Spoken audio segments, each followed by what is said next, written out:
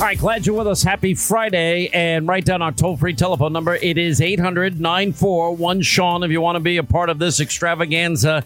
Well, it's happened again. And yeah, the big media mob bombshell, Donald Trump whistleblower, Ukraine issue. Yeah, that kind of blew up again, as we predicted it would.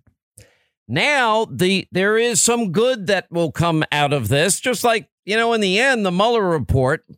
Actually, if there's any good that came out of it, it was that, well, we were able to expose the media mob for being the liars, though a group of people that have no problem with slander, with libel, with disinformation, propaganda, and that have a political agenda. That came crystal clear because they were so convinced they had it.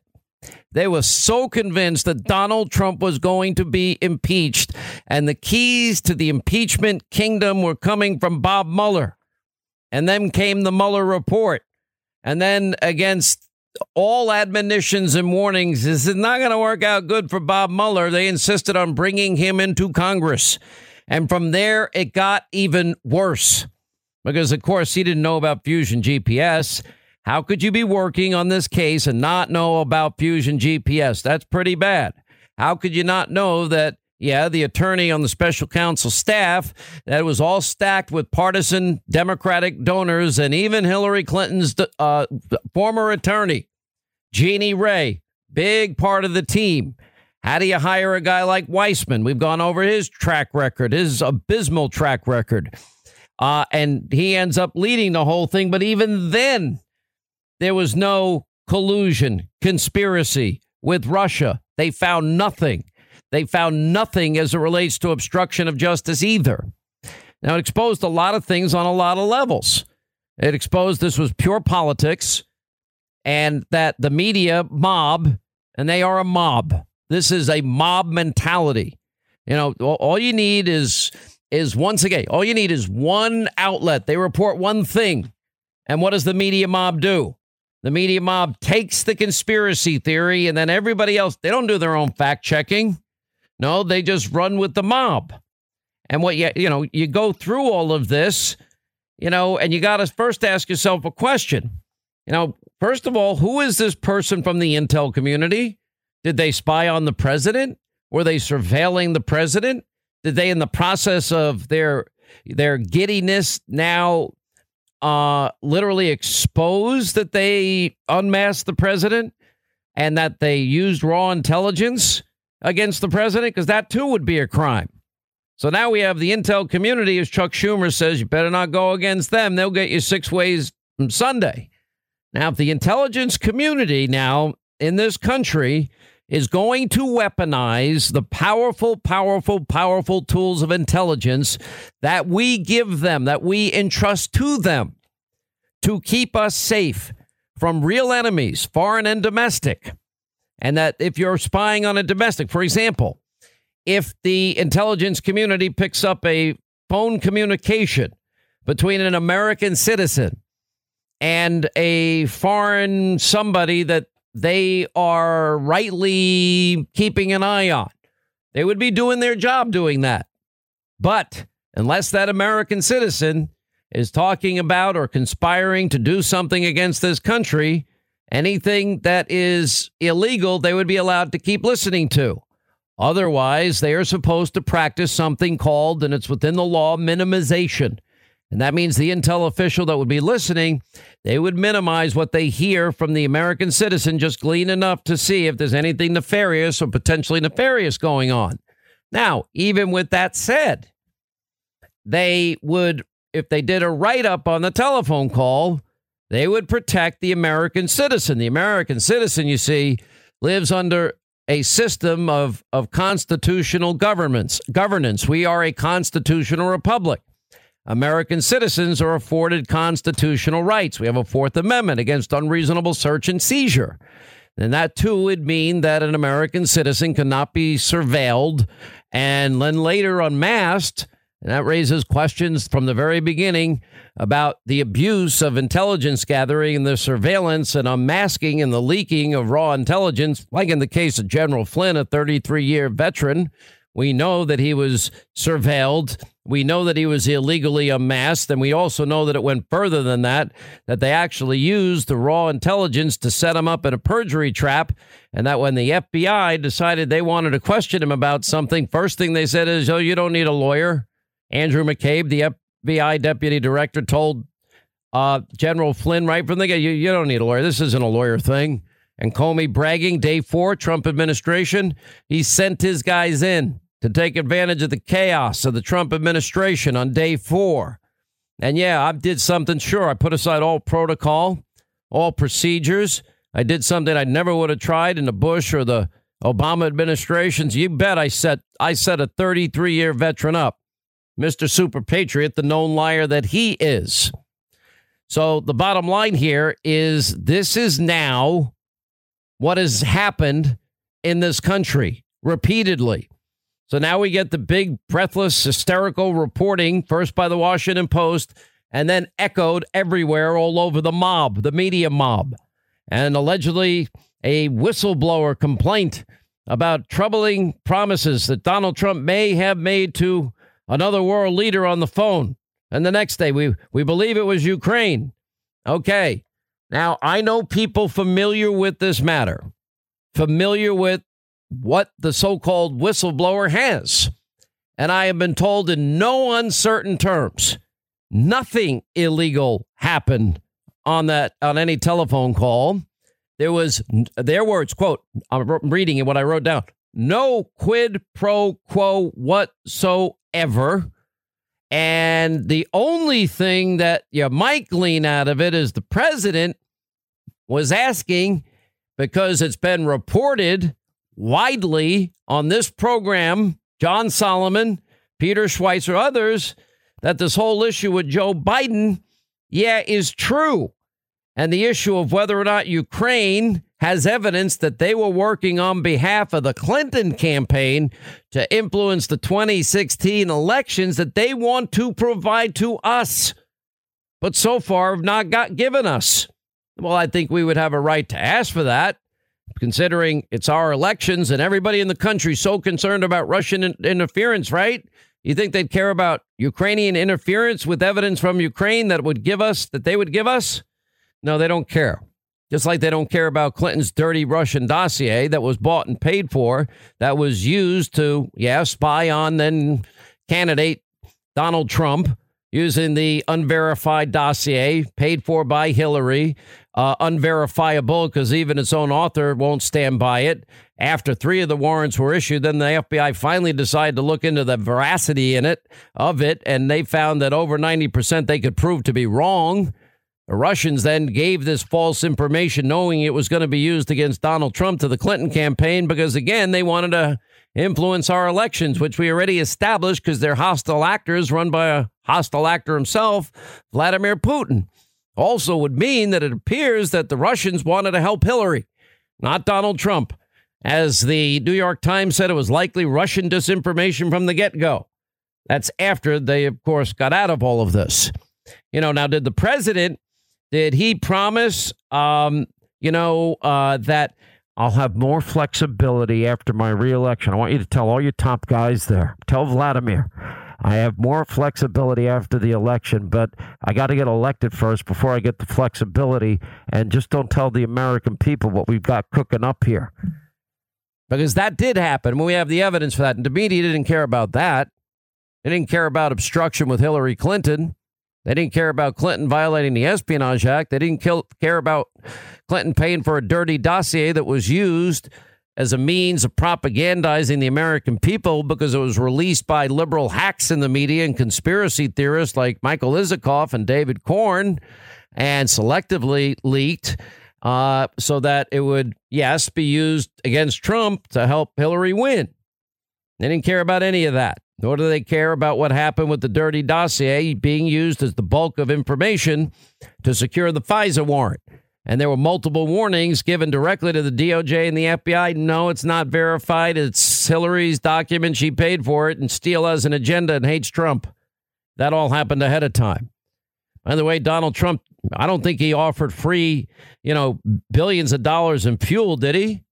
He didn't offer any nuclear infrastructure to any country like North Korea, did he? Oh, no, that was Bill Clinton. On this phone call, did President Trump offer $150 billion in cash and other currencies to Iran and the mullahs that want to wipe Israel and the U.S. off the map and chant death to America, death to Israel? No, that was Obama and Biden. So you got all of the crazy media running with the same story. Of course, starting with Roswell Rachel Maddow on the Conspiracy Channel, the extension of all things Democrat in this country, MSDNC. And then her fellow Russia-obsessed conspiracy theorist in the mob, they just followed suit. And then the hysteria, the hype, the anticipation rises again, just like it was rising last week over Kavanaugh. That turned out to be false, too. The woman that was supposedly a victim of Kavanaugh in college, rubbing his private parts up against her, says, I remember no such thing at all. But they ran with it anyway. Remember, we don't know the identity of the whistleblower, but they're running wall-to-wall coverage. They don't know any details about the allegations, but they're running wall-to-wall. They don't know which world leader was referenced, but they're running wall-to-wall. Not one of these other, media mob outlets in any way did their own verification independently to see if what the Washington Post did is right, considering they've gotten so much wrong. But anyway, they're saying that, okay, it involves Ukraine. Okay, we know a lot about Ukraine. Started with Peter Schweizer, followed up by great reporting by John Solomon. Schweizer, in his book Secret Empires, he took a long, hard look at candidate and former Vice President Biden and his son Hunter. And he reported that once that Biden got in charge of in the Bush and the Obama administration, he was in charge of Ukraine.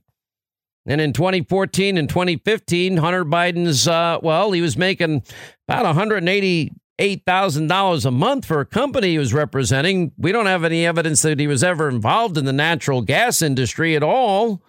But anyway, he was a board member of this natural gas company in Ukraine. $188,000 a month. You talk about conflicts of interest. Chuck Grassley announced Thursday he's opening a probe into the administration's decision of Obama to approve the sale of U.S. technology, a U.S. technology company to the Chinese government, investment firm run by Joe Biden and John Kerry's son. John Kerry's son was smart. He saw the handwriting on the wall. He got the hell out of this deal. He said, I don't want to be a part of this one. A lot of money at stake, too, in the dealings with Ukraine. And then, of course, Joe Biden, we got him on tape bragging, don't we?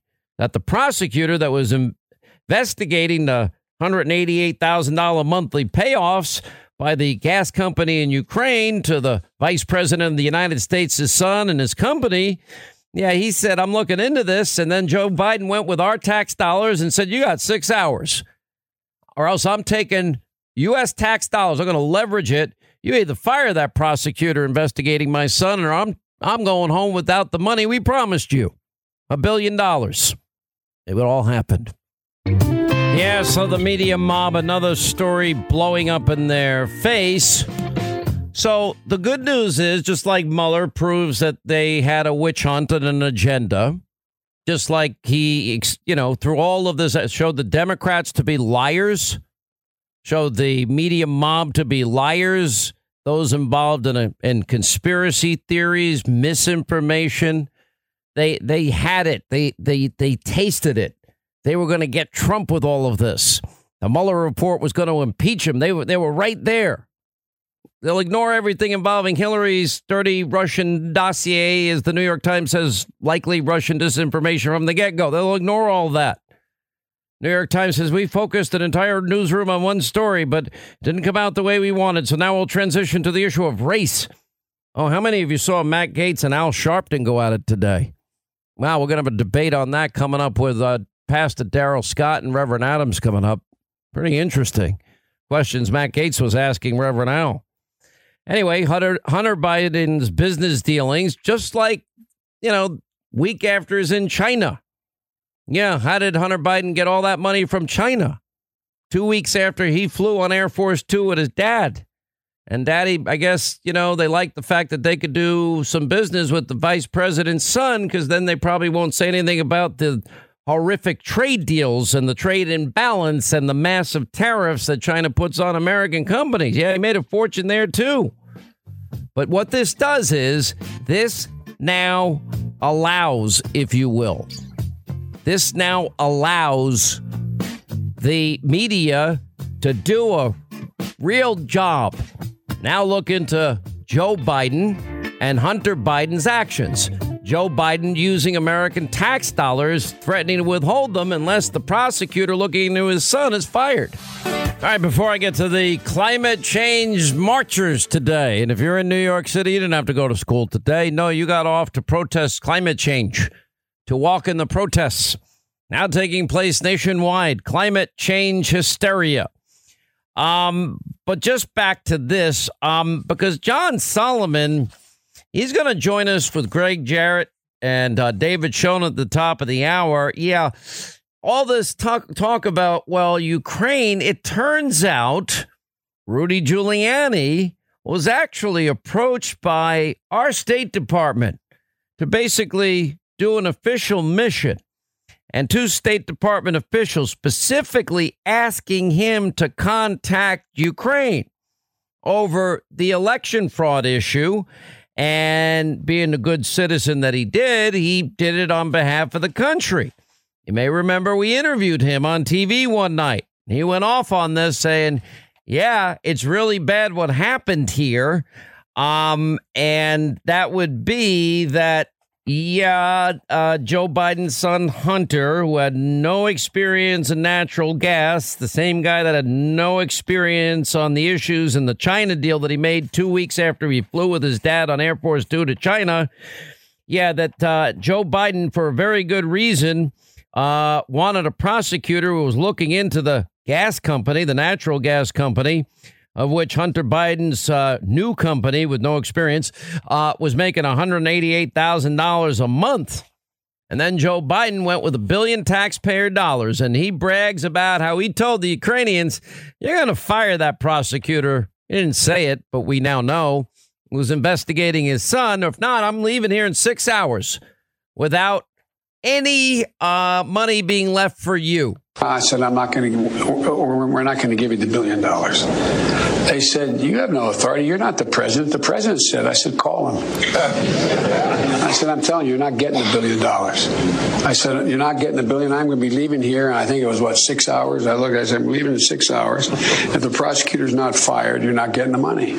Oh, son of a got fired. He got fired. I leveraged $1 billion to fire the prosecutor that's investigating the gas company that's paying my son $188,000 a month. Wow, that's pretty powerful. I don't know if it's right. I know that Joe DeGeneva and Victoria Tunsing, they're all over this too. Amazing stuff, isn't it? Just like with the China decision. It's like, now, by the way, one other point on this, Greg Jarrett, who will also join us, had a point that I really think needs to be pointed out, because this is also blowing up in the faces of all liberals. Who's identified as the whistleblower? What is the specific nature of the whistleblower's urgent concern complaint against the president? Because there's a lot of deep state operatives within the government that are Obama holdovers. They don't like President Trump. We also have now a series of leaks. The intel community will get you 6 ways and sideways group.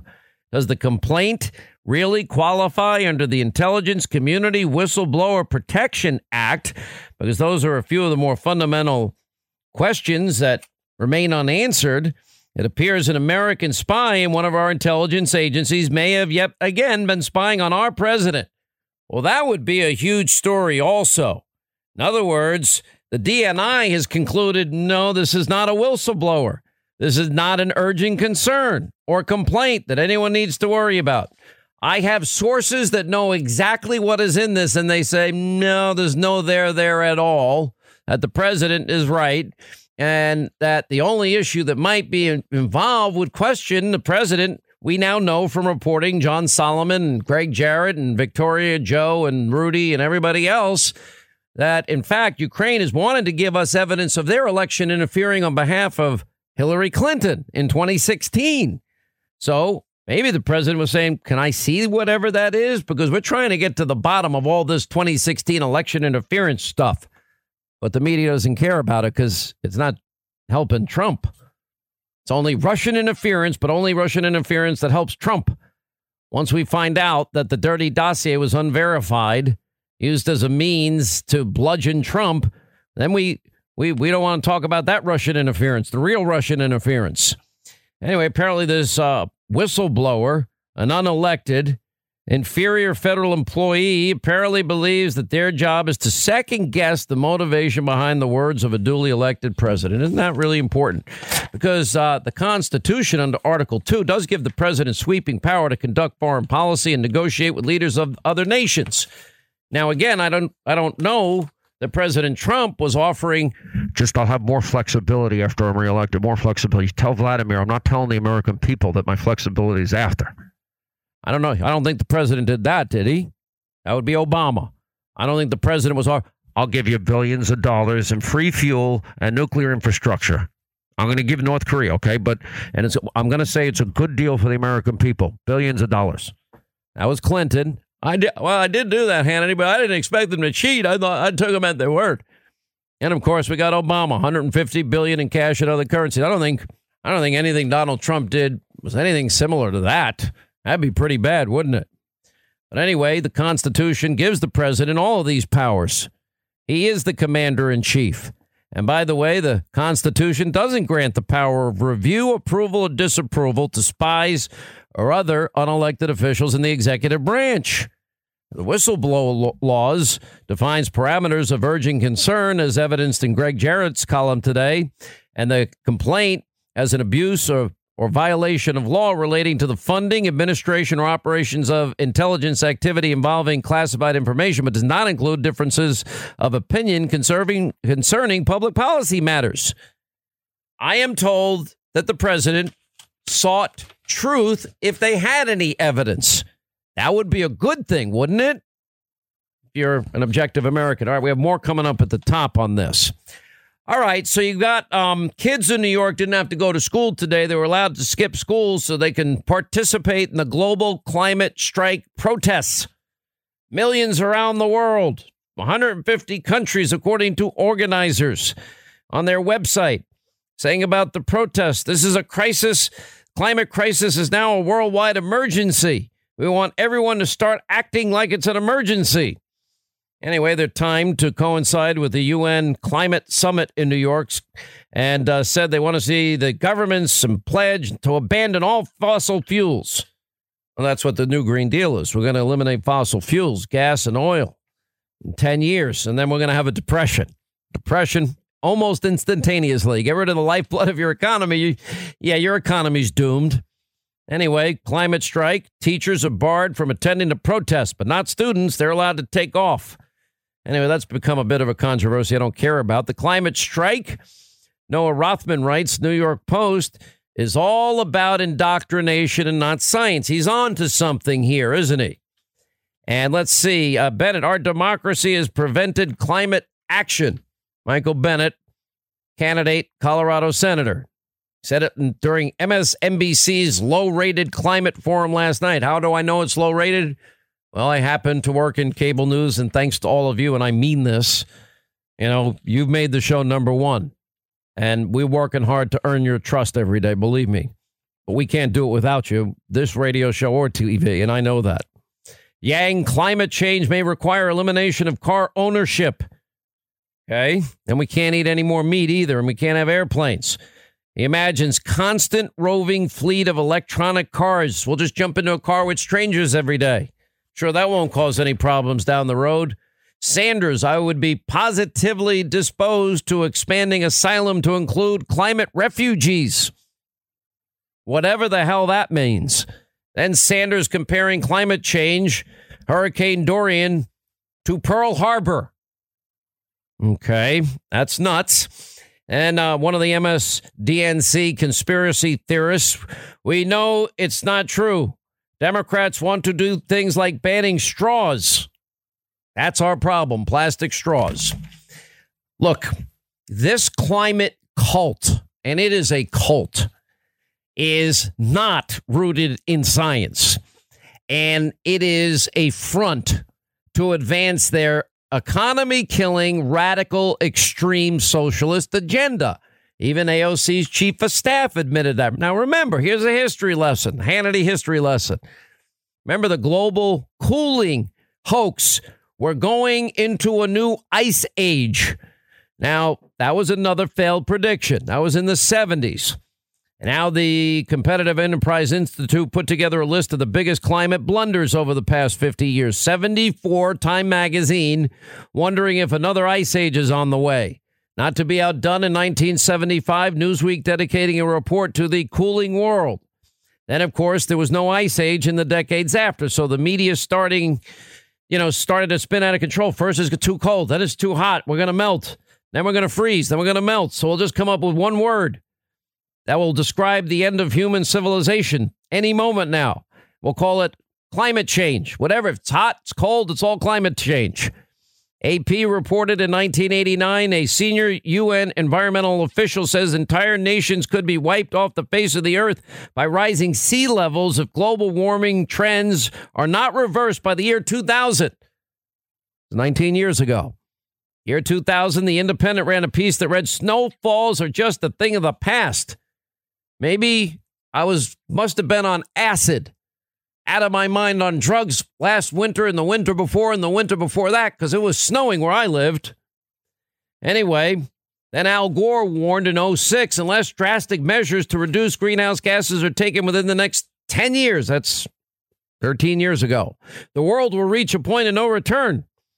By the way, if he felt that way, why was he flying around in a Gulfstream, which is a 14 to 16 seat private jet that happened to be an older Gulfstream that was a real jet fuel guzzler? And on that 14 to 16 seat jet, there was only 2 people. Of the 16 seats available, they only had 2. Now, the pilots, those seats don't count for them.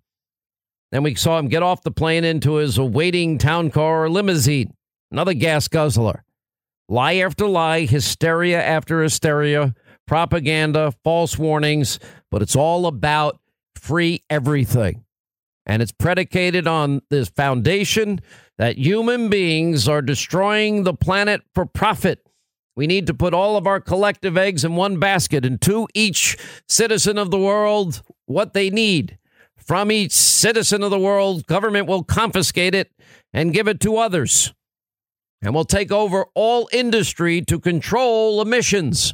And we'll get rid of oil, gas in 10 years, the combustion engine in 10 years. We'll get rid of cows and planes as soon as possible. Miami's going to be engulfed by water. How do I know this? Well, Alexandria Ocasio-Cortez told us. When it comes to climate change, what is not realistic is not responding to the crisis not responding with the solution on the scale of the crisis. Because what's not realistic is Miami not existing in a few years. That's not realistic. So we need to be realistic about the problem. Okay. Goodbye, Miami. It was nice knowing you. By the way, I would urge a quick purchase of many boats in case it really happens. Doom and gloom. The planet is going to freeze us to death. The ice age is coming. The polar bears will be extinct, Al Gore told us. The polar bears are thriving right now. How did that happen? Then we're going to burn up. Whether it's hot, whether it's cold, whether it snows, whether it rains, if it doesn't snow or rain, if there is a drought, if there is a flood like in Houston. And we're praying for our friends in Houston. It's pretty bad. It doesn't matter. We say it's climate change and man caused it, and we need to get rid of oil and gas, the lifeblood of every economy. And if it throws the world into a recession, if it costs $94 trillion, it's worth every penny. Even though $94 trillion in 10 years, we only take in $4 trillion a year for the federal government. That's our budget. That's $40 trillion. They want to spend $94 trillion in 10 years. That ain't going to work. We're going to go broke. And if we get rid of oil and gas and we provide free government jobs guaranteed, vacation guaranteed, healthy food guaranteed, pre-K guaranteed, if childcare is guaranteed, retirement is guaranteed, a job is guaranteed, and whether you're willing or unwilling to work. 70% top marginal tax rate individuals, 90% top tax rate corporations. That if you save any money after they rob the 70 and 90%, then they'll come back and hit you with a wealth tax because you saved too much. And if you save any money before you die, they'll come back and whack you with another bite at the apple. 40% federally, 16% in New York. Don't die in New York. I get told that all the time. And by the way, as a conservative, I don't want to be anything but a good steward of the economy. Conservatives don't want dirty air and water. Yes, we want clean air and water for our children. We don't want to kill children. We don't want mommy, granny, and grandpa eating dog food, cat food, and then being pushed over the cliff by Speaker, then Ryan, or Newt Gingrich, or now Kevin McCarthy. They're insane.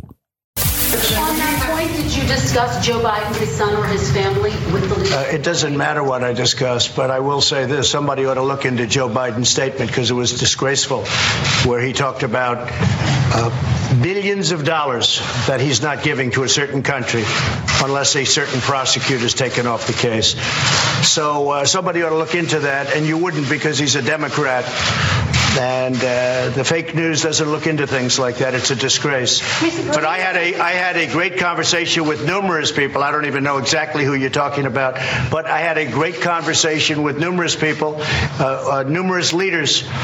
And I always look for the conversation that's going to help the United States the most. That's very important. I said, we're not going to give you the $1 billion. They said, you have no authority. You're not the president. The president said, I said, call him. I said, I'm telling you, you're not getting the $1 billion. I said, you're not getting the $1 billion. I'm going to be leaving here. And I think it was, 6 hours? I said, I'm leaving in 6 hours. If the prosecutor's not fired, you're not getting the money. Oh, son of a got fired. Well, son of a you got fired. There it is, Joe Biden on tape. Literally leveraging American tax dollars, aid to Ukraine, holding the money hostage, using our tax money as leverage, giving the Ukraine 6 hours to fire a prosecutor. Who's the prosecutor? Well, we know who the prosecutor is, the one that was actually investigating the shenanigans of his son Hunter and the business that he was doing in Ukraine. You know, it's pretty amazing. Now, this story is boomeranging like everything else the corrupt media mob gets involved in. In other words, now it gives people, at least they've created a platform where now people will get the true story. In other words, that Ukraine had information that they wanted to provide us about what? About their election interference in the 2016 election to help Hillary Clinton. That is correct. You heard me right. And as luck would have it, now I've talked to multiple sources who know exactly what this whistleblower claim is all about. There's not a single thing, nothing that the president did that is inappropriate or offered that is inappropriate. There's no quid pro quo involved. And yeah, it is, well, let's just say the president pursuing truth that the mob never wants to pursue. You know, as luck would have it, right on time by the Daily Beast reporting a few inconvenient details about the intelligence community's so-called whistleblower and his reported claim that the president offered Ukraine officials hundreds of millions of dollars of military aid as part of a quid pro quo. That's not what happened. The quid pro quo was reportedly Ukraine would get it in exchange for launching their investigation into Hunter Biden's extremely lucrative involvement with the Ukraine gas company. Now, that supposedly took place in July. The only problem is, regardless of what was said during the call, Ukraine officials never launched any investigation into Biden, his son, or anybody else. But a few weeks later, despite Ukraine's decision not to investigate Biden, the Trump administration not only granted the military aid that Ukraine wanted, they actually increased the size of the aid package. So that's either the poorest excuse for a quid pro quo I've ever heard of, or they're full of crap. Now, that's just from the liberal side of things. On the other side of things, Ukraine has been trying for a long, long time now to get this out. Now, our friend John Solomon has a follow-up to his blockbuster as it relates to Joe Biden and Ukraine. He joins us along with attorney David Schoen and Greg Jarrett. By the way, next week, Greg's new book is out. Get an early copy now at Hannity.com, Amazon.com. Witch Hunt, the story of the greatest mass delusion in American political history. John, another blow up in their face. There's been like the Mueller report blew up in their face. Yeah. Corey Lewandowski blew up in their face. The secret Washington Post whistleblower story, that's about to blow up in their face again. Yeah, listen, this has a lot of the hallmarks of the Russia collusion narrative, how it rolled out, the same people, right, the Adam Schiffs of the world, anonymous leaks, conversations that are, with world leaders, or much like Mike Flynn's conversation being leaked, which turned out there was no illegality in that conversation. I think everybody should take this with a grain of salt. And as we learned in the Russia case, wait for the facts, because I think the facts are going to be a lot different than the... well, I was told directly by people that know. My sources have said that there's nothing in there that the president would be concerned about. Nothing. Is that what you've heard? Let's take one that we can debunk. We can debunk one right now. Here's one of my favorite narratives that sounds great until you find out what really is going on. For the last few days, the media has been saying, "Oh my God, Rudy Giuliani had contacts with the Ukrainians. All he was trying to do was get political dirt from the Ukrainians to affect the 2020 election, get something on Joe Biden, bring it back here, help Donald Trump win the 2020 election." And the specific contact that's raised concern was in the summer of this past summer, July. He had a contact with an official with the new Ukrainian president, Zelensky. Sounds great. Sounds salacious, right? When you hear it, here's the only part of the story you haven't heard. And when you hear it, it changes everything you know. Rudy Giuliani didn't have that contact because he wanted to have it. The State Department, not one, but two senior officials at the State Department called Rudy Giuliani and asked if it would be okay if he would talk to President Zelensky's aide and smooth things out, have a conversation, create a good relationship, because it would help the State Department. That contact occurred in July. Rudy Giuliani then agreed to meet the Zelensky advisor in early August. And you know what Rudy Giuliani did after that? He didn't carry out a dirty trick. He went back to the State Department and briefed two senior officials, two senior ambassadors, on exactly everything that went on. It was a diplomatic mission urged by the State Department, not a political dirty trick like CNN, the New York Times, and others have tried to portray it over the last couple of days. It's that lack of facts in this reporting that should make us all pause and say, wait, we might be being sold another bill of bad goods.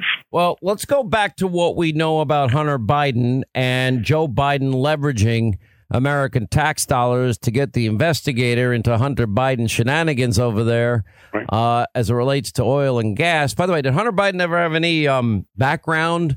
Did he do any work that we know of prior to this deal with Ukraine that paid him an awful lot of money, which we'll get into in a second? Did he have any background to make these kind of deals before, or no? He did not. And the overture that he got so concerned his business partner that Heinz, the stepson of John Kerry, immediately told the State Department, "I'm not going to be part of this. I don't feel good about this. I'm not part of this." That tells you something. When the guy who could make money off it decides he doesn't want to be part of it, it's suspect, even to Hunter Biden's own business partner.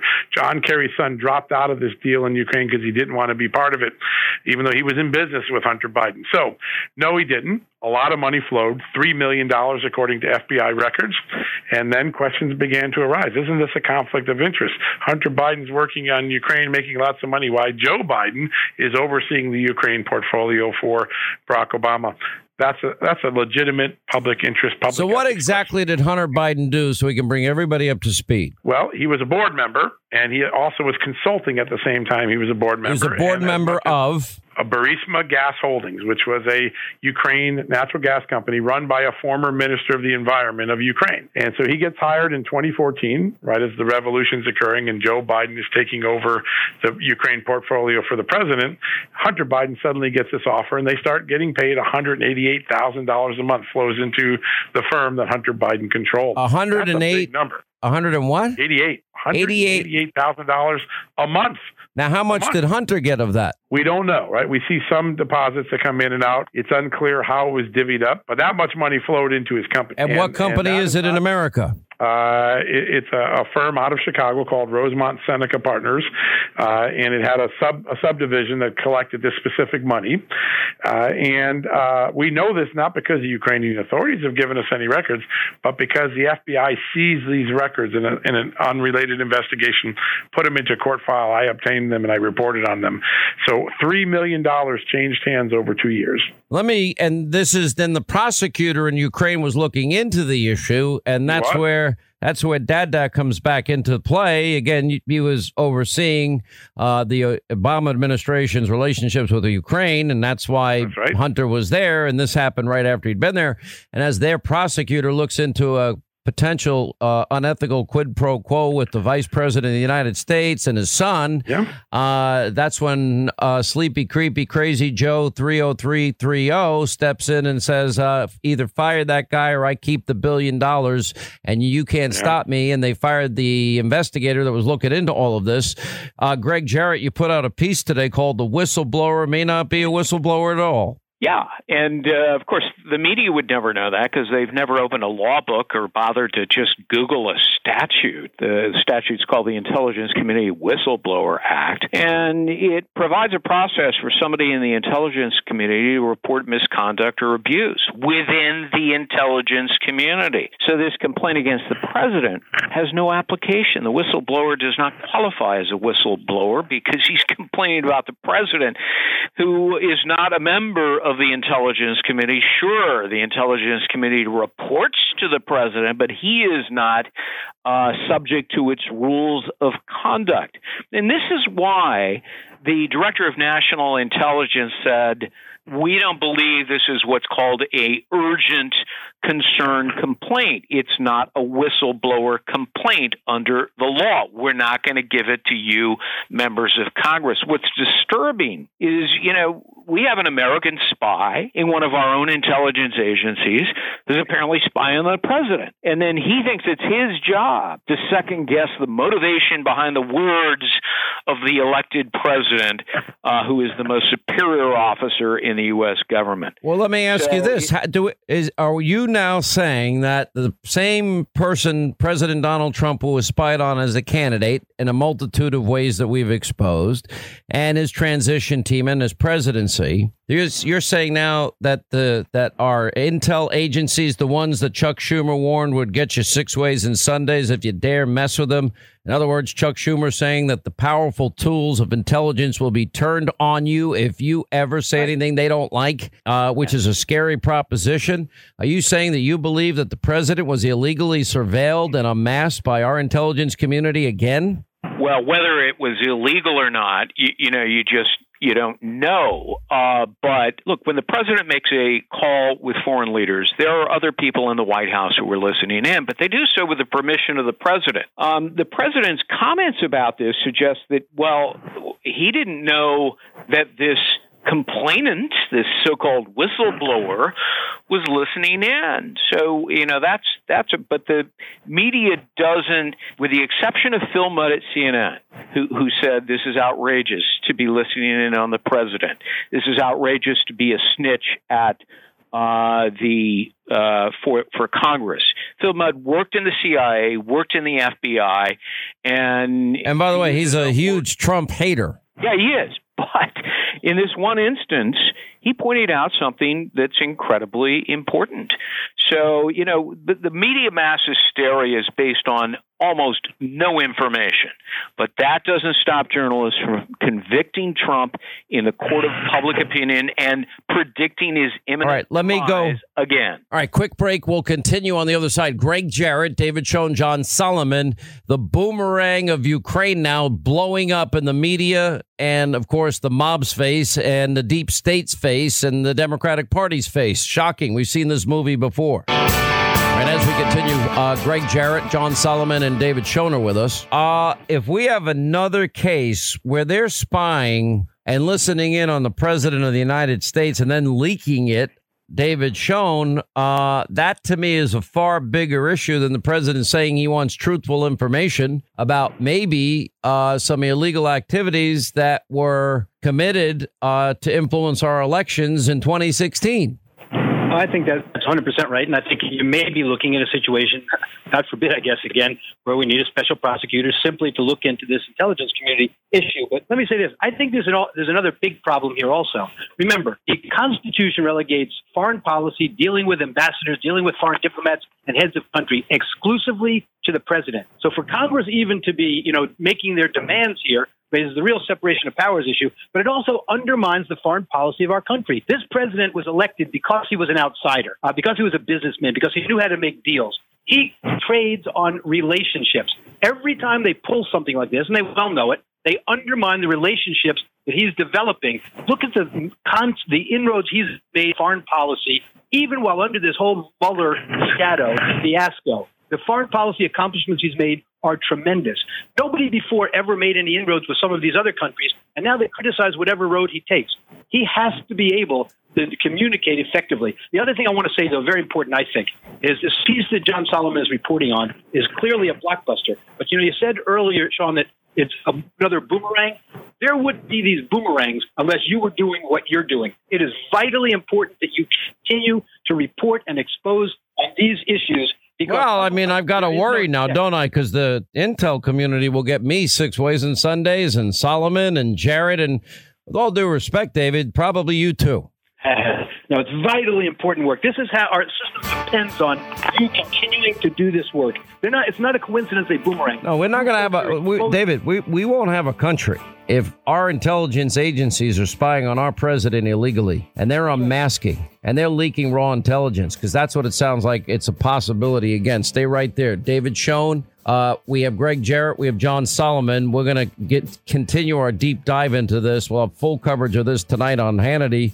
You actually referred criminal prosecution to the Department of Justice for Comey, correct? We're required by the IG Act to send information that we've identified that could plausibly be criminal to the department. And that's pretty monumental. Do you know of any FBI director who in the past has ever had a criminal prosecution? I wouldn't know as I sit here today. Or any other head of any federal agency? I do actually, but I'll keep that. All right, and the same type referral applied to McCabe as well. Right. The IG Act requires me to expeditiously report to the Attorney General when I see evidence that could be considered criminal, and we follow the law. We've taken now your report and we've put it side by side, congressional testimony that James Comey made before the Joint Oversight and Judiciary hearing. And I'm finding just a number of irregularities. So would it be appropriate if Ranking Member Jordan and I were to refer those inconsistencies to the IG? And if we did that, would the IG look at those inconsistencies? So at this point, can you rule out the fact that there will be any criminal referrals as it relates to this new FISA abuse report that is coming out? Can you rule that out? I'm not going to speak to that issue one way or the other. All right, that was the Inspector General, Michael Horowitz. It's gotten very, very little play in the fake news media mob. Why? Because it doesn't fit their narrative and exposes what we have been telling you, which is 2.5 years and, well, now really longer than that, of pushing lies, propaganda, misinformation, disinformation, conspiracy theories, the biggest hoax, as Greg Jarrett calls it, or the biggest mass delusion in American political history. And it goes on from there. And in the process, the slander, the libel, the besmirchment, the character assassination is never ending. And it's sort of like a quickening. Art Bell once wrote about the quickening, meaning that things happen faster. Now they get exposed faster. Claims on CNN by, I guess, that Trump has killed millions more than Mao, Stalin, and Hitler combined. Not one bit of pushback. But I think my IFB was not working that night. Or just the latest in what is a series of scandals, including their anti-Semitism and tweets that are unbelievable on 9/11 and tweets about the great revolutionary Mao. Forget about the millions of people that starved to death and was slaughtered. We won't talk about that. It's the New York Times, the paper of record, bragging about they used an entire newsroom to work on only one story, but the story didn't turn out the way they thought it would, and they were exposed for lying. Now they're exposed for lying again, as we saw this week about Justice Kavanaugh, keeping out the key detail that the woman that is the alleged victim that they're writing about doesn't recall any such incident with Judge Kavanaugh. But a third party political hack, apparently, that worked with Clinton on the Lewinsky case with Williams and Donnelly and Connolly in 1998. Yeah, that's going to be our source for that. Well, now we have Horowitz confirming to Congress that he, in fact, recommended a criminal prosecution, because that's what it is. They just say it is a referral. They don't say criminal referral, but that's basically what it is. And he even went on to justify that and to basically agree to investigate whether Comey also lied to Congress. He went into great, explanation that, we've identified things that plausibly would be criminal to the Department of Justice, and that is required by the Inspector General Act to send that information that they've identified that could plausibly be criminal to the Department of Justice. That's how he put it. But we're awaiting his report on FISA abuse, and it should be a slam dunk. We continue. John Solomon, investigative reporter. Greg Jarrett, his new book is out next week. Witch Hunt, the story of the greatest mass delusion of American political history. David Schoen, criminal defense civil liberties attorney. David, let me go to you. You watched Horowitz this week, and I saw a guy that was not going to whitewash anything about Jim Comey. And now that we know the FISA report is finished, it's been sent to the Department of Justice. Attorney General Barr will look at any possible needed redactions after the FBI Director Wray weighs in. I don't have a lot of confidence in the current FBI director. He's not shown any willingness to clean up the premier law enforcement agency in the world, which is very troubling to me because up till this point, they've had the best reputation as well. And it's only a few and not the 99.9% that are great agents. That's right. I mean, listen, I think Director Wray has been a disaster in a way. If you just look at the Roger Stone case, the idea of what happened to him with that raid, that's a whole nother chapter here. It's outrageous, and he's never come clean about how that could have happened. But listen, I've been friendly with Michael Horowitz for over 25 years. I first met him in a case in the Southern District of New York in which he was brought in to clean up corruption among DEA agents. He had the guts to do it then. He's had the guts all along. It's a very difficult position he's in. Remember, his career path has crossed with Comey and all of these folks all along, but he still stood strong. I can tell you this, as a prosecutor, he never would have signed off on any of these FISA applications we've spoken about, and he would have fired any prosecutor who worked with him who omitted the kinds of credibility and reliability details that had to be on those applications. He's a man of integrity, and now you see McCabe attacking him. That's outrageous. McCabe's got nowhere to turn anymore, and neither does Comey, frankly. But I personally thought that Michael Horowitz could have been stronger in some of the IG reports that have been submitted already. That is, that I thought the acts of criminal conduct were even clearer and stronger than were reflected in there. But he's a solid, balanced guy. He's a person of integrity. Everybody likes who meets. And he's an honest man. And I consider it an honor to be his friend. Your take now, John Solomon, and what do you expect? So what I'm hearing is that the IG's report on FISA abuses is extensive, illuminating, and that some of the misconduct that has been identified in there, it goes beyond anything that we've talked about in your show or in my columns or in all the other great work that Greg and Sarah and Joe DeGenova and Victoria Tensing have worked on. It is comprehensive and it is eye-opening, according to some people who have seen it. Now, we've seen Horowitz make criminal referrals in his earlier investigations. The question will be, will there be criminal referrals related to the FISA findings?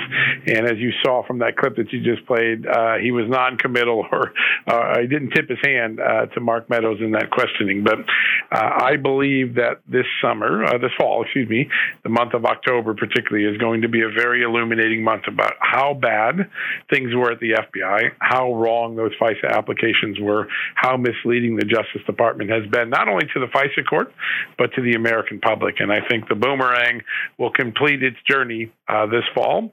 First step may be in the declassification of a small number of documents, followed by the release of the IG report. I would expect that over the next 5 weeks. And your take, Greg Jarrett, 5 weeks. Oh, my gosh, that's an eternity. When are we ever going to get this thing? And more specifically, Greg Jarrett, I'm not particularly inspired by the movement so far of Director Wray. No, Wray should be fired. He has been obstructing Congress. He has been obstructing legitimate FOIA requests. But the reason this IG report is taking so long is that the level of malevolence and scheming against Trump is shocking and pervasive. Government officials went rogue and they tried to frame Trump for a collusion conspiracy that never existed. There was lying. There was spying. I expect most of it to be digested in the IG report, meticulously specified. There must be an accounting under criminal law, criminal referrals, and prosecution should ensue. Okay, now the question is there any doubt that we now know the following? That Jim Comey, on at least 3 occasions that we know of, John Solomon, you reported on 2 of them. One was with Bruce Orr when he warned everybody in August of 2016, don't trust Steele. This isn't verified. Hillary paid for it. Kathleen Kavlek did it. And apparently that was just about 10 to 14 days prior to the signing of the first application for the first FISA warrant that Jim Comey signed. She warned everybody the same thing. From what we now know, the British government warned our government as well about Christopher Steele. He's not to be trusted. And from my sources, there's probably at least 2, if not 3 other warnings, direct warnings that were given to the DOJ and the FBI in particular. Now, with that said, that means it's premeditated. Now, we also know that, in fact, they never attempted to verify the Steele dossier. We also know it's unverifiable because its own author, had they even bothered to ask, said under oath in an interrogatory in Great Britain he had no idea if any of it was true. When the FBI, John, you wrote this column, eventually got around to verifying the dirty dossier, they were able to determine over 90% of it was not true. Probably 100%, but they weren't able to prove 100% wasn't true, but over 90. That means that they took an unverified Russian dossier full of Russian lies paid for by Hillary, and on a document where they swear that they verified it to be true, it became the bulk of information for the 4 applications. Now, the interesting thing to me is that would be premeditated fraud on a court. Greg Jarrett's identified many other crimes. I'll let him answer that in a second, John Solomon. Is there any way on earth that the Inspector General does not conclude that they were illegally obtained or obtained under false pretenses? I don't think so. I'm not a lawyer, so I'll stick to the factual side of it. It has irrefutably been proven now that information in that FISA warrant from the first one through the 4th was inaccurate. It was unverified when posited as being verified to the court. And more importantly, evidence that weighed against the credibility of Christopher Steele was not submitted to the court, even though the FBI was in possession of it when they provided the first FISA. And I'll just give you one example that a lot of people forget about and I think at the end of the day, one other thing I'll say, Christopher Steele himself may be the best evidence that Christopher Steele was warning the FBI his material was politically motivated. I think we're going to find that out, that Christopher Steele was being candid with the FBI, that he did have a political political motive, that he did have a political client, that he had an election day deadline. I think that's going to be one of the revelations of the report, and the FBI kept it. But here's something that is the primary piece of evidence that they used to justify spying on Carter Page, the Trump campaign aide. They said they had verified that Carter Page had met with 2 senior Russian officials in July of 2016 in Moscow. Bob Mueller's report said those meetings did not occur. It is extraordinary that the primary piece of evidence you used to justify spying on a Trump campaign aide for 12 consecutive months turned out not to be true. That is the greatest failure that the FBI will have to own up to. Greg Jarrett, what are the crimes that were committed in all of this? Perjury, false and misleading statements, obstruction of justice, fraud, conspiracy to defraud, deprivation of rights under color of law, electronic surveillance under cover of law, and contempt of court. You'll find it on page 101, chapter 3 of my new book, Witch Hunt. You can pre-order it now, but it goes through all of the 6 material ways that people like Comey and McCabe... We'll go through it again. You said perjury, you said obstruction, you said fraud, you said misleading statements. Keep going. Conspiracy to defraud, deprivation of rights under color of law, electronic surveillance under cover of law, and, of course, contempt of court. These are all crimes. They're felonies. And, these judges were deceived in 6 material ways. And when the FBI kept getting more and more evidence that they had defrauded the court, the law imposes a duty, go back to the court, advise the court. They didn't do that. So they compounded their fraud with more fraud. Unbelievable. David, you agree with that analysis? You're an attorney. Absolutely. And there's not only constitutional duty to go back, the rules of the court, Rule 13 of the FISA court, requires them to go back for any material omission or misstatement. Besides the crimes, there's also potentially private causes of action. Any aggrieved party, which means anyone overheard or the subject of this surveillance, ought to have the right to sue, quite frankly. But, to put the whole thing in perspective, nobody's guessing anymore about these. We know that these are facts. But is it a surprise when we now know, especially after the Mueller testimony, this was the Andrew Weissmann special prosecution here. The idea that anyone would be surprised that Andrew Weissmann is associated with the withholding of Brady material or credibility material or what we call Kyle's material that goes to something suspect in the investigation or the investigators, that's not a surprise to anyone, and it shouldn't be. And when his background comes out fully, then that ought to speak for itself, quite frankly. No surprises there. It's horrible. It's a horrible chapter in our history, but no surprises. This is where Mueller went wrong, and he knew Weissmann was bad from the start. All right, I got to let it go there. Thank you, all 3 of you, and we'll have a lot more on this tonight at 9. Hannity, Fox News. Another blow-up right in the face, another boomerang right in the face of Democrats and the mob and the media. Coming up next, our final news roundup and information overload hour. Reverend Sharpton, your current MSNBC coworker, Joe Scarborough, is my former congressman. And when Joe Scarborough served in the Congress, he had quite a bit to say about your contribution to the national discussion.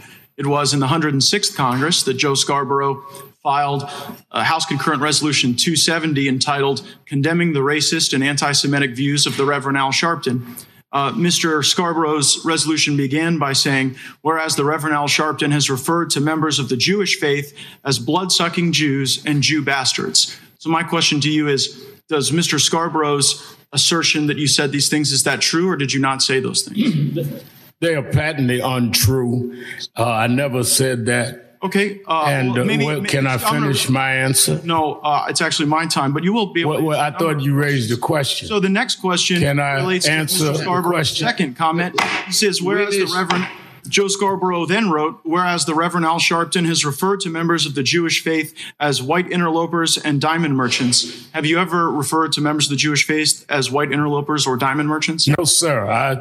I referred to one in Harlem, an individual who I didn't even know was Jewish, as an interloper, and said I should never refer to his race. Mr. Scarborough continued, whereas the Reverend Al Sharpton led a protest in the Crown Heights neighborhood and marched next to a protester with a sign that read, "The white man is the devil." Did you march next to a sign that said? I have no recollection of that. I've marched in many things where there were signs that I did or did not agree with. Mr. Sharpton, have you ever referred to African Americans who disagree with you as cocktail sip Negroes? I have. I'm tired of the mac and bitch. You ain't nothing. You a punk. Now come on, do something. David, yes. You want to be the only nigga on television. The only nigga in the newspaper. The only nigga can talk. Don't cover them. Don't talk to them. Because you got the only nigga problem. Because you know if a black man stood up next to you, they would see you for the whore that you really are. We're the best chicken fries in the universe. But we don't go buy some kind of sandwich chicken. White folks was in the cave when we had built empires. We learned to admire them, but they knew to admire us. We built pyramids before Donald Trump ever knew what architecture was. We taught philosophy and astrology and mathematics before Socrates and them Greeks never got around. White interloper, I said I was wrong. Cracker, though I think cracker is a certain personification of a certain type of person down south, just like redneck. I mean, some people misinterpret cracker meaning all whites is not true, but the confusion means you shouldn't use it. I mean, sometimes being flippant, you say things you shouldn't say because it gets in the way of your message and people don't really understand what you're saying. I wonder if Reverend Al would give a pass. I tend to doubt it, to Donald Trump or anybody else. And don't forget about, you can all pin your yarmulkes on backwards or whatever he said on that front also. Yeah, and that's how he referred to the first African-American mayor of New York City, David Dinkins. Wasn't too flattering, was it? Anyway, joining us to discuss, to debate, and this and also the House Judiciary hearing on law enforcement, how it is now morphed into. We had a video we have now shown on television of a brutal, vicious series of beatings and robberies that have taken place. And we haven't heard a single word from anybody on the Democratic side running for president. The selective moral outrage over foreign interference in our elections. Ukraine is the number one example. Joe Biden on tape, as we played earlier today. And Joe Biden, withholding our taxpayer money to force the firing of a prosecutor that's investigating his son. The Ukraine is trying to give information to us that they say proves the Ukraine, tried to help the Hillary campaign and interfere in the 2016 election. But nobody cares about that. Nobody cares about obstruction unless it's Trump. Nobody cares about Russian lies and interference unless it's Trump. And meanwhile, every other thing of the Democrats gets pushed to the side. The question yesterday, if the Jews want to get it on, they can pin their yarmulkes back and come on over to my house. Then I have to say, have you ever referred to African Americans who disagree with you as a cocktail sip N-word? And in the case of David Dinkins, you only want to be the only N-word. N-word, N-word, N-word. Anyway, here with us, Pastor Darrell Scott, founder, senior pastor, New Spirit Revival Center. Also, presiding pastor of Hartford Memorial Baptist Church in Detroit. That's Reverend Charles C. Adams. Welcome both of you to the program. I'll begin with you, Pastor Adams. You just heard the derogatory language of Al Sharpton. I've got more hits if you want me to play them. They were in the caves while we were building pyramids, and the N-word, and you can pin your, if Jews want to get it on, pin their yarmulkes back and come over to my house, and diamond merchants and white interlopers. Does that sound to you like somebody that every Democratic candidate ought to be sucking up to get his approval and endorsement? But I think the key word here, Sean, is context. Context. Okay, what is that? Bite to somebody, but you don't know the context in which they were speaking. Okay, slow down. Let's go through it one at a time. Let's go through it one at a time. You ain't nothing but a punk, and then an epithet about gay people. Is that context, or is that wrong? It is in the context of so it's not it's okay. Response. I don't know the context. Well, let me ask you this: to call the first African mayor of New York City, who happens to be a very decent, nice man. I didn't like his policies, but he's a really good person. David Dinkins, the N-word on multiple occasions. Do you have a problem with that? Is that about context too? Look, the context of New York politics. It can go either way. I'm sure that's context for you. All right. What about the white men? What about white men were living in the caves? About David Dinkins than Al Sharpton. What about white men living? What about white men living in the caves while we were building pyramids? That sound racist to you? Problem. This conversation is brought up in the context of a law enforcement hearing. So instead of talking about police brutality, instead of talking about okay, I'm not talking about. Listen, I'm talking this. Listen, it's my show. I'll tell you what the context is. The context is just about every 2020 Democratic presidential candidate has gone up to Harlem. They usually go to Sylvia's to eat, and they have been seeking Al Sharpton's blessing and endorsement. So that's the question. And I'll ask now my friend Pastor Darrell Scott. Pastor Scott, do you have a problem with the Democrats sucking up to him? Well, yes, the Democrats stuck up to him, and he's playing them like a fiddle for a fool. Now, what I want to ask Pastor Adams is this. What context is okay to publicly use racial slurs in? Like on a rap CD or something, it's all right? That's a good context that you can drop the N-word and call women all kind of names or whatever, as long as it's like on a rap CD. So when you say context, what context would make what Al said acceptable? Well, we know that the Bible says your no answer is a good answer. Their masters, but that was in a context, Reverend. The Bible says women keep silent, but that was in a context, and that was part of his response when he was in the hearing. Although we're not talking about that. I didn't talk while you were pulling out for a minute. You are pulling out sound bites that were done in response to specific individuals. Stop. Al is Big Talk Al. And honestly, Al got punked by Congress yesterday.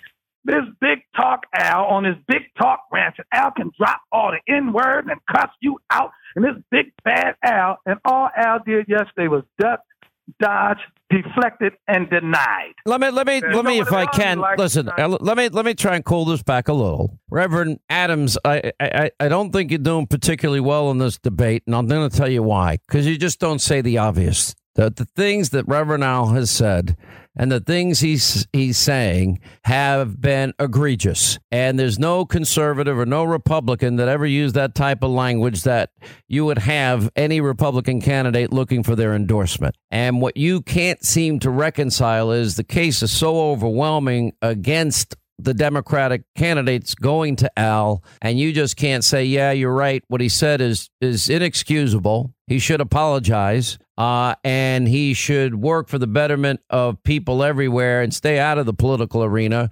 You know, we lost since Barack Obama's president, 5,200 people in the city of Chicago, 25,000, almost 25,000 shot. We have these Democratic cities that have been run by Democrats for decades, that have these atrocious records where our family, our American family is being shot up. A 9-year-old was executed this week in Chicago, or the trial is going on this week.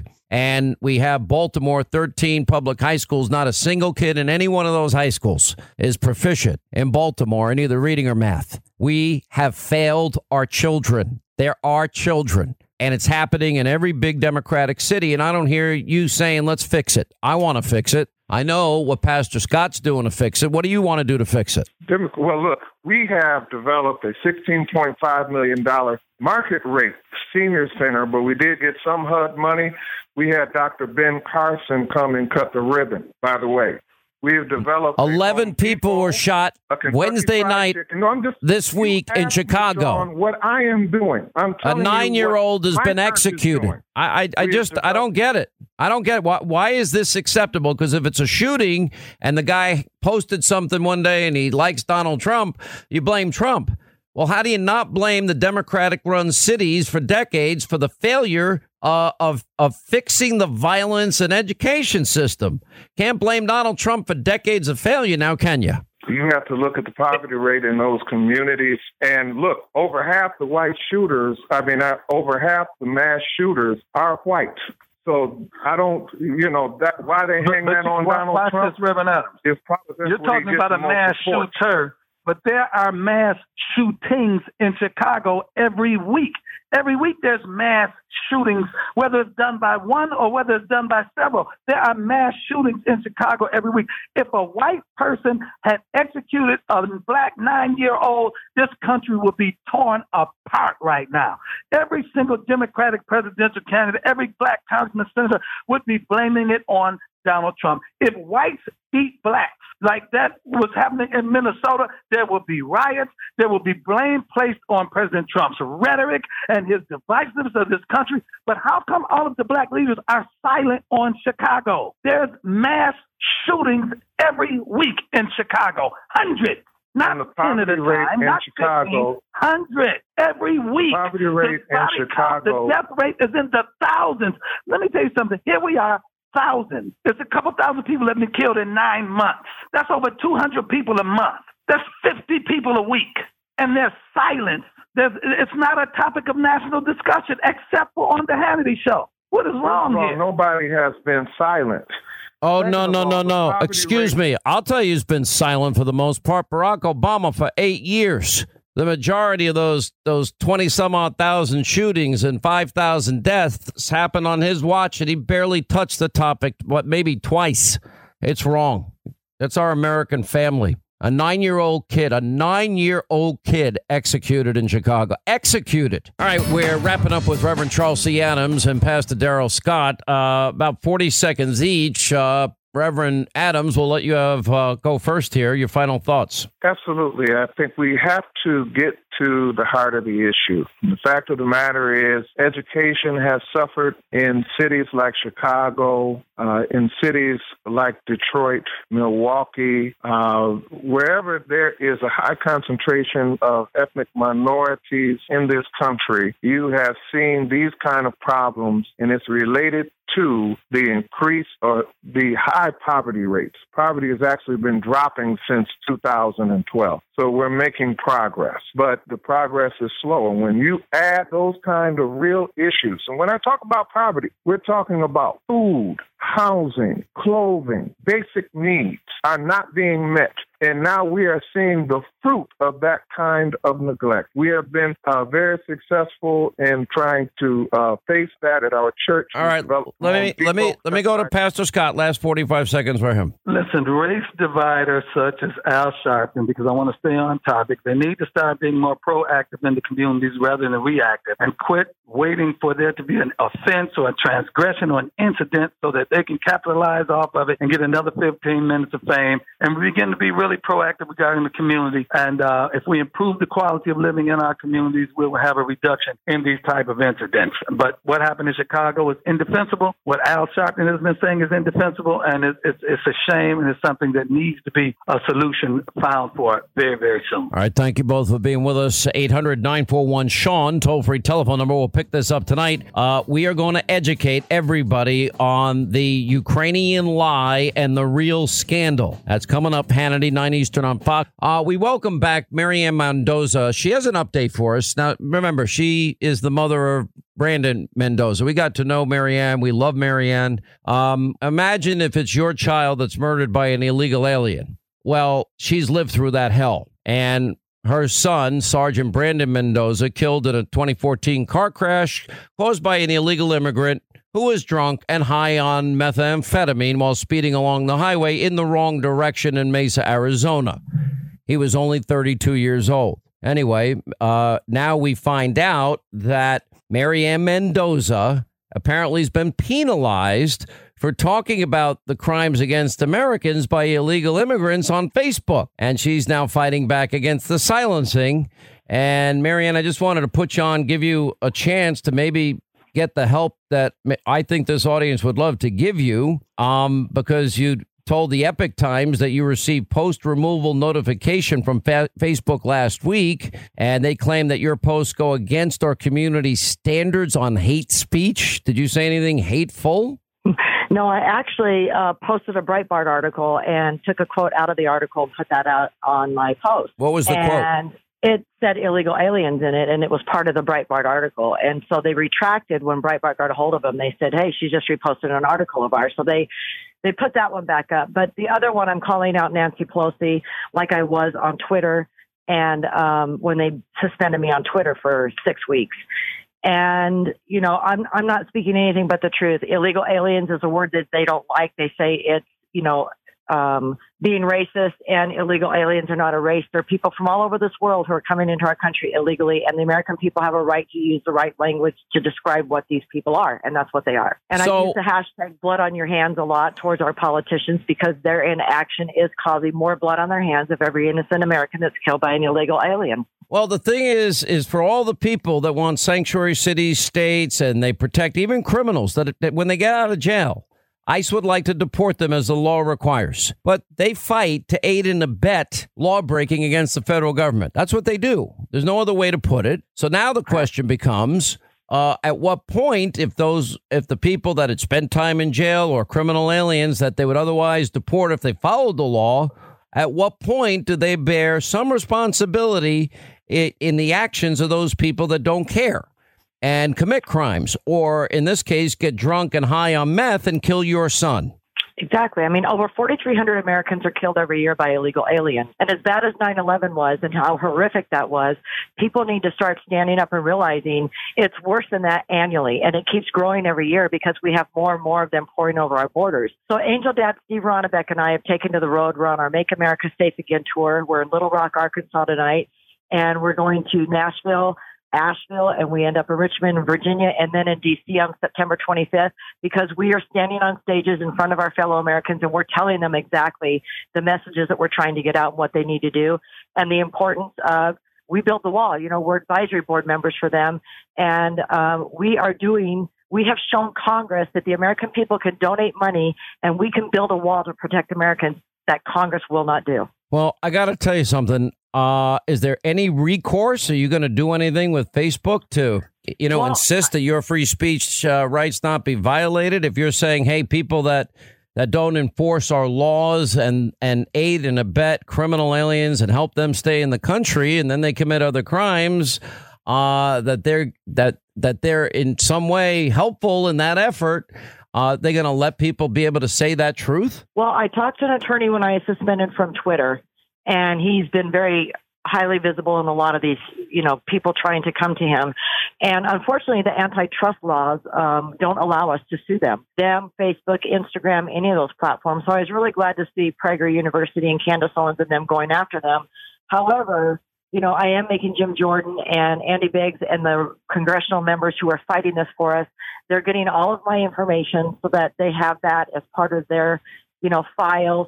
When they decide, hopefully, to change the antitrust laws and not allow these people to silence Americans. And it's just the conservative voices. You go on there, and Pueblo Sin Fronteras and El Otro Lado and all of these 501c3s that are aiding and abetting illegal aliens are allowed to stay on this platform. And this is the other thing. They will not allow me to do a fundraiser for Angel Families LLC on Facebook because they said I have violated community standards more than once, and they are putting me through the ringer getting my donate button for Angel's mom's Facebook page, the 501c3. They're making me send them articles of incorporation, bank statements, the front and back of my driver's license. I've never had to do that for a 501c3 on Facebook. And so they're really putting me through the ringer and making it impossible for me to, do the things that I need to do for these organizations and keep the word out there. Well, listen, we just send you our love and support. If you need to get a message out, I know maybe I'm not as big as Facebook on the internet, but we'll put anything you want to put up. So maybe people can help you and petition Facebook and somehow and help you get your information out. As somebody that lost a child to an illegal criminal alien in this country, and wasn't that person arrested before? How many times for drunk driving or whatever? Yeah, he had been arrested many times up in Colorado. But one other thing I want to tell you real quick, Sean, which is like ridiculous. Facebook is now fact checking me. So every article that I put up, I get an article underneath. We have fact checked your article, and then one of them about illegal immigration. The fact check article from PolitiFact said people living in the United States illegally is mostly true that it's a crime. I'm like, mostly true. It's 100% true. So now they're fact checking me. They're doing everything they can to try and put doubt in people's mind that what I'm saying is even true. Mm-hmm. And it's disgusting and it's sickening when somebody like myself who's been affected like this, and my amazing son was taken not only from me but his community. And I speak nothing but the truth. I don't put anything on Facebook or Twitter that I have not researched personally. This is a 24/7 job for me, Sean, fighting for my fellow Americans, because nothing I say or do will bring my son back. But it's something I say or do, if it prevents this from happening to another American family, I will speak up until the day I die about this. How could you not? I don't know how you listen. I don't even know if I could get out of bed after living through what you lived through. We had the father of this young woman, Meadow, who was killed in Parkland in the shooting down there on the radio show yesterday. Not one person in the media wants to talk to the guy because he has views that are different than, we need more gun laws. Right. And he lost his daughter, one of 17 parents that day. And I don't know how you get out of bed. I really don't. And you certainly have the right to speak out on this topic in light of everything that you and your family have been through, because I'm sure when your eyes open every day, if you got much sleep at all, you probably wake up and it probably slaps you in the face first thought of every day, because I know it would me. And I don't know if I'd recover. I don't know if I'd be as strong as you. Our love and prayers are with you. And anything we can do, just tell us. We'll put anything you want up, whatever you need. Okay? Thank you, Sean. Have a wonderful day. All right, Hannity tonight, 9 Eastern, another major, massive boomerang against Democrats, the media mob. Yes, their big whistleblower story. They have now opened the door to do a full examination of, yes, then Vice President Biden and his son and leveraging U.S. tax dollars. Why? To pressure Ukraine to fire the prosecutor investigating the company involved with his son. We break it wide open tonight on Hannity. Have a great weekend. We'll see you back here on Monday.